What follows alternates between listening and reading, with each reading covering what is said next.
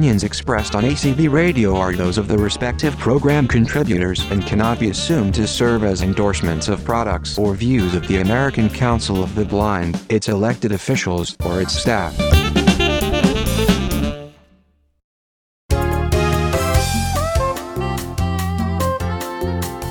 Welcome to Speaking Out for the Blind. I'm Brian McCallan. The Las Vegas Review-Journal reports that the Nevada Blind Children's Foundation just opened the state's first blind and visually impaired school for kids in Henderson. The school is called the Children's Learning Center.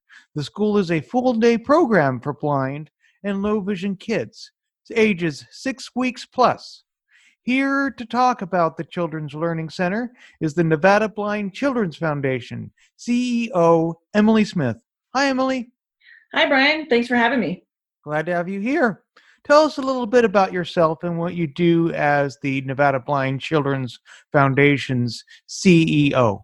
Well, I joined the organization in November of 2014 and was really excited about the mission and the vision of the organization and really could understand the need in our community. And so, we started as a very grassroots organization in 2006. Our founders had a son who was visually impaired, and they were told that if they wanted a great life for him, they should move to another state. And they went and they looked at other states. They went to Arizona and Colorado and neighboring communities, and they saw the best of the best, and then they came back to Nevada with the idea that they would try to bring that here. And so I was hired in 2014 to try to help fulfill that mission. What is the mission? Well, the mission is it's really a threefold goal for our kids. It's to educate, employ, and empower. It's all about helping our kids to graduate high school first off, to get into a vocation of some sort, and to really empower our kids to be the best that they can be, whatever that looks like for them. Okay, help them get prepared for their future. That's excellent. Let's talk about your new school. How did you decide to open Nevada's first school for the blind and visually impaired?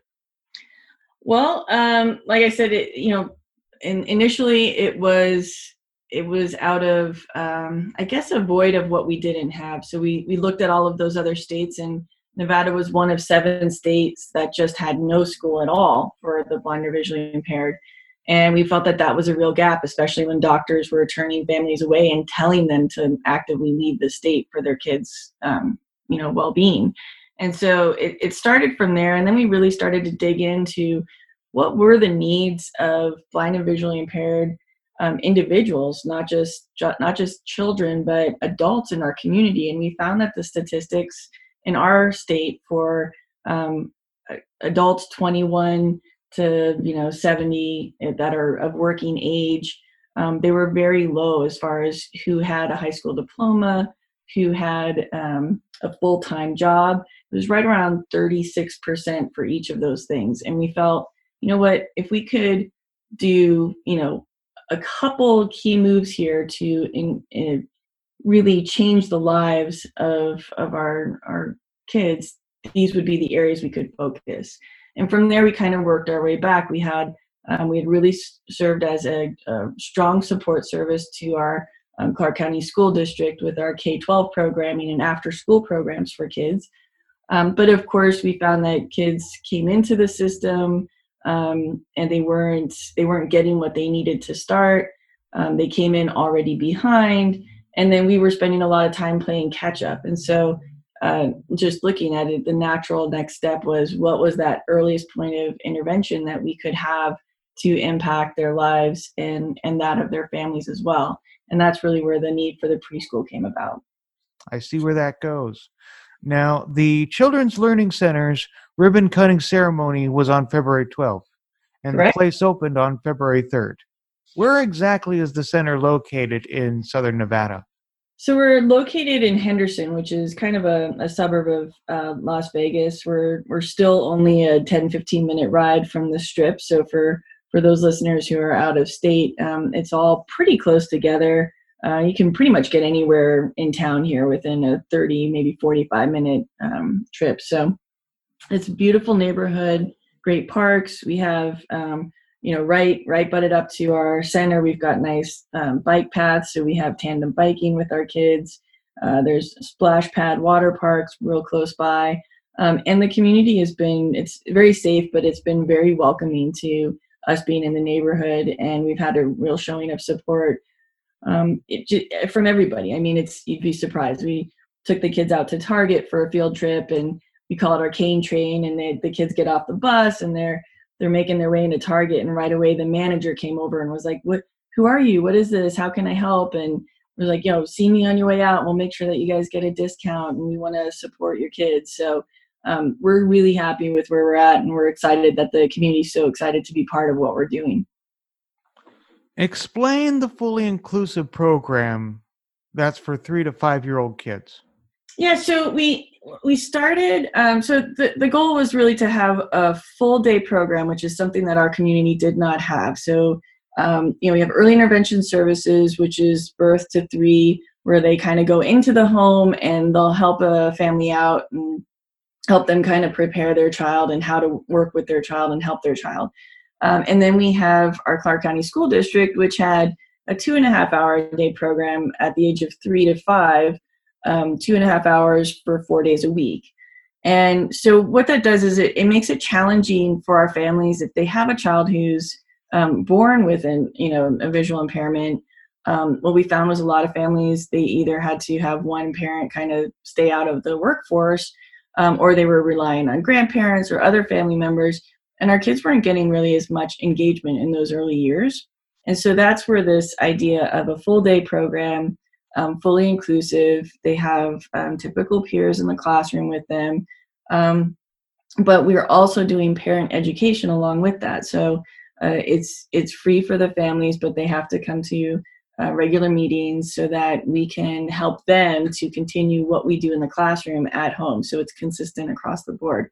And we're, like you said, we're just about a little over a month in, and we're so far we're seeing our kids making strides and leaps and bounds. I mean, it's really amazing at how quickly they are responding to this program.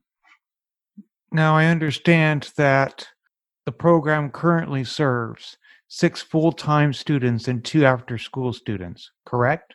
That is correct. I understand that you plan to open the school's infant and toddler room later on. Why not now? Mostly it was funding. Funding drove the start of this. For our preschool classroom, we have an early education teacher, we have a special education teacher, and we have a teacher of the visually impaired, plus one additional staff who's like an assistant to the classroom. She's actually actively getting her master's in special education. So that's a lot of teachers for one classroom. And when we looked at, the cost to do both, and what we initially tried to do was, let's have the first, my goal was to try to have the first 2 years paid in full to give us time to get some of these other funding resources in place. So there are options for our families like the child care subsidy. There's assistant food programs, because we do provide food, breakfast, lunch, dinner, and all of the snacks throughout the day. So all of these things are great and will be helpful in the long term, but they take time to get set up on. And what we didn't want to do is open and say, okay, those who can afford to pay get to come, and those who are waiting for a subsidy, and that could take 2-3 months, whatever, that your child has to sit on the sidelines. And so what we ended up doing was just opening with the one classroom as we get these things together. And then as we start to get those funding streams together, we'll be able to open up the other classrooms. Talk about the curriculum a little bit. What do you teach the kids who are blind and visually impaired? I know you go to Target, but what do you teach them in the classroom? So, we're using typical classroom curriculum. So we use teaching strategies, creative curriculum, which is used by our school district. It's used by a lot of different groups in town. We had looked at quite a few different curriculums to see how could these be adapted. What was the best practices? High Scope was another one we looked at, and I know there's a Center for Blind and Visually Impaired Children out of Miami that's utilizing that. But so our core that we went with was creative curriculum. And then we augment with things like the Oregon Project, and then our teacher of the visually impaired obviously is adapting those resources based on the needs of our students, so that, you know, if they're an early Braille learner, that they have access to that. If they're low vision, that they're getting their resources in large print. But it's a pretty tactile, hands-on learning experience. Can you tell us about some of the staff members, your additional staff members, who've also made this Children's Learning Center possible and are keeping it going? Sure. Yeah. So, like I said, we have our early childhood education teacher. She came to us from years of experience with Head Start, and then we've got our special education teacher who she had 10 years in early intervention before she had come to us, 10 years in early intervention, and then she had another 6 years in classroom, and then came to us. And then our teacher, the visually impaired, has been she was in the Carr County School District for 30 plus years. So she's got so much knowledge behind her on that. And then in addition to that, we have specialties that come in throughout the week. So Monday, Wednesday, Fridays, the kids have a music therapist that comes in. And then Tuesday, Wednesday, Thursdays, we have an occupational therapist who comes in, and she's working on things like the toothbrushing and the eating skills and more of that independent living skills. We have some kids who have additional challenges besides their visual impairment. And so things like walking and additional, needs that they might need, that's what the occupational therapist is working on. So there's a lot of people in and out of here throughout the day. In addition, we have a registered nurse who's on here full time, and she's also our family advocate. So she's the one who works with the families to understand what their needs are outside of this one piece. So if they have food insecurities at home, if they need help with, resumes so that they can get full-time employment, transportation issues, whatever that might be, what we're trying to address is building up each child's safety net, right? So that families are prepared to support them however they need, so that they've got this really strong safety net as they make their way through school and into, a world of independence. That's very good. What about parent-teacher conferences? How do those work? Do you have them after school, or do you have special off days for those? So every family coming in starts with an in-home meeting. So our family advocate and one of our teachers goes into the home. They do a screening of the child. That's where they'll kind of get that initial intake of a family to understand who's in the household, what are the other needs, what are the other challenges. And that's kind of where that dialogue starts. And then there's regular notes that go home every day about what the kids are working on, where they've had challenges, and what the family can do to support that. And then, as I said, we also have monthly parent, you can call them like parent trainings, parent meetings, but that's where the parent will understand then what the next month is going to look like, what the curriculum is that we're working towards. And then from there, the teachers will meet individually with the families, depending on what their availability is, to have those conversations. We have so many teachers in the classroom that we can easily, pull one out to meet midday if that's what's needed, or meet after school, just because we have so many families that are like some work grave shifts, some work mid-afternoon, so we've got people kind of circling through on their availability. I also understand that the kids are on a full tuition scholarship, I should say, for the first year and a half of attendance, right? That's correct. So our first year was covered by donations from a couple different large groups. And like I said earlier, that's really so that we could get some of those other funding revenues in place and help parents get through the subsidy paperwork, because they might be on a wait list. It may take months for some of those to kick in. And in the meanwhile, we didn't want kids who couldn't afford it not to be able to attend. So this gives us a little bit of leeway and a little time to get everybody through the process, and then hopefully expand again. After that window, what's the average cost of tuition for each week of attendance? So it's about $250 a week, and like I said, that's where these subsidies come in based on what the family's income level is, how many people are in the household, and then in addition to that, we will be working to offset other costs for families that honestly I don't feel like our government subsidies take account for working class, middle America kind of middle income level, basically the working poor, if you will. And so that's one area where we as an organization will continue to fundraise so that we can help offset for those families, because as I'm sure you're aware, it's not cheap to have a visual impairment. A lot of the adaptations, if they're not covered by government or insurance, and if families don't have access to certain things, sometimes that can be expensive. And so we want to recognize that. We want to be able to help families and make sure that no child is turned away because of financial resources. It's very expensive. Yeah. I understand that there are going to be opportunities for interacting with therapy animals, including ponies. Really? Ponies?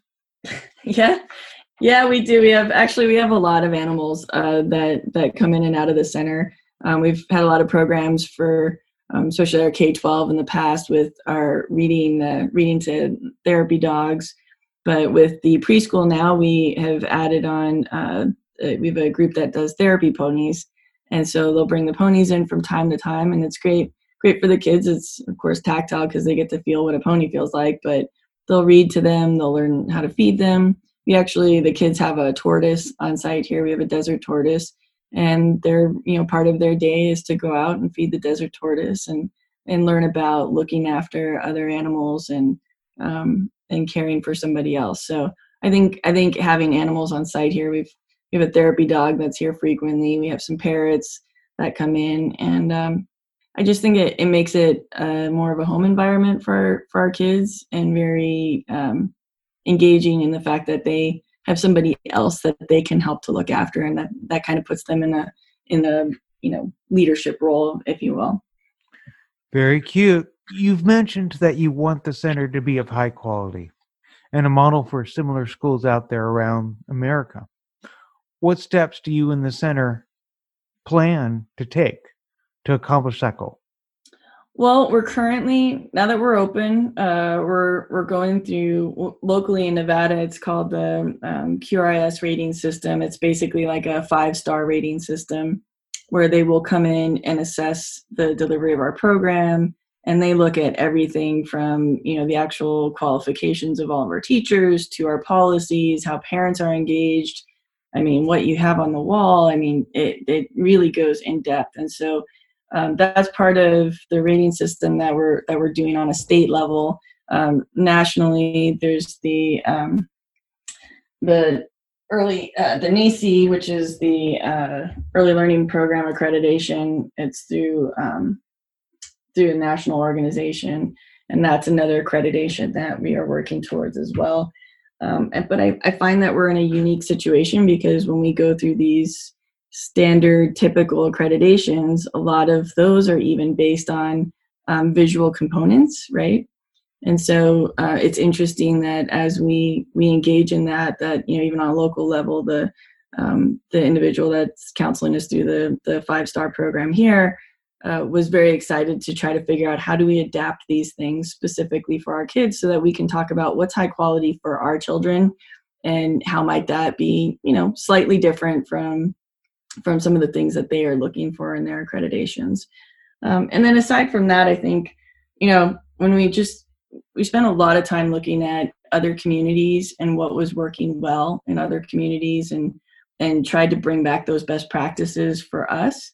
And what's unique about our situation is that we're not in a densely populated area, right? So, Perkins back east, like very densely populated metropolitan area. If you look at California, there's 2, 3, 4 different organizations. You have the Braille Institute, you have the Preschool for the Blind, you have what was Junior Blind Foundation. They can afford to have 2 and 3 different organizations kind of taking little bits and pieces of what is necessary for their population, But in Nevada, especially in Southern Nevada, we're kind of disconnected and we don't have that. So from a resource situation, the preschool is one component of what we do at Nevada Blind Children's Foundation.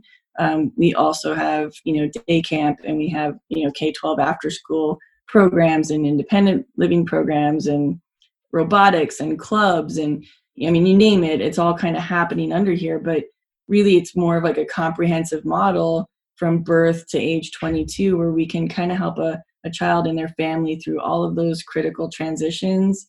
And those times, going through the school district and trying to get their first job and everything. We can be there for each of those points, and it gives a point of consistency for our families, but it also lowers the overhead cost on any one of those things, right? So I think I feel like we've done a good job for our community of trying to figure out what works well across the country and bring that here. And that's one of the things that I think might make us just slightly different, just based on need. How can our listeners learn more about both the foundation and the school? Sure. Well, visit our website, which is nvblindchildren.org. And of course, they can always call here and talk to any one of us. Our number is 702-735-6223.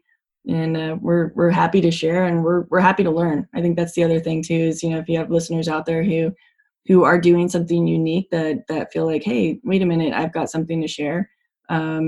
I think that makes our community stronger when we can all share best practices and just do better for our kids. Okay, Emily, we hope that the Children's Learning Center helps Southern Nevada's blind and visually impaired kids learn, grow, and play. Thanks so much for joining us today. Thank you so much, Brian. I really appreciate you taking the time. Thank you. And before we go, listeners, I welcome your comments on this show. Just visit and like me on Facebook at Speaking Out for the Blind, or follow me on Twitter at Speak Out Blind or Speak Out for the Blind. You can also check out my website, that's speakingoutfortheblind.weebly.com. More information on today's show is posted there. Just look under the list of episodes and show news tab. My new email address is speakout@acbradio.org, and my show archive is at acbradio.org/speaking-out-for-blind. Please note that there is a link located at the top half of the page and below the heading that says Home Speaking Out for the Blind, where you can subscribe to the podcast feed and listen to Speaking Out for the Blind shows, ranging from episode 94 to the present. That's all for this edition of Speaking Out for the Blind. Thanks for listening, and remember to speak out.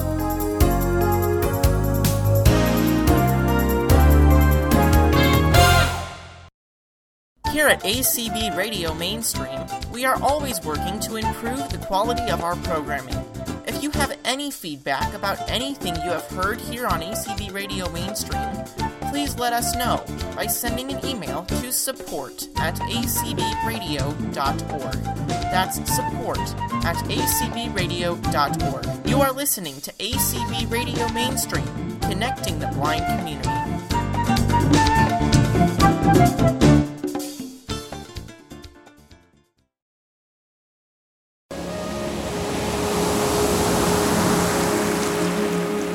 Luscious ocean waves, peaceful music, inviting us to spend time together in the quiet. This show, in its 6th year and now on 10 stations, brings each week peaceful music and inspiring messages for greater well-being. What if some added peacefulness could give you some extra elasticity of spirit during your week? What if added quiet time could make a difference in actions versus reactions, in choices and overall quality of life? I'm Debbie Hazelton, bringing this show each Tuesday at 7 p.m. Eastern here on ACB Radio Interactive. I hope you'll join us, where together our time we spend in the quiet makes a positive difference in our world. That's Tuesday, 7 p.m. Eastern, here on ACB Radio Interactive, in the quiet.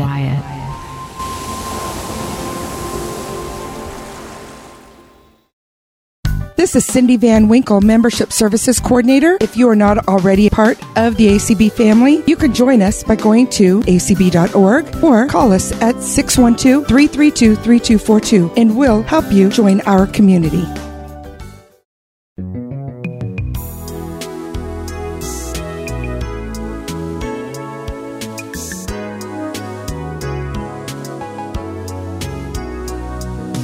ACB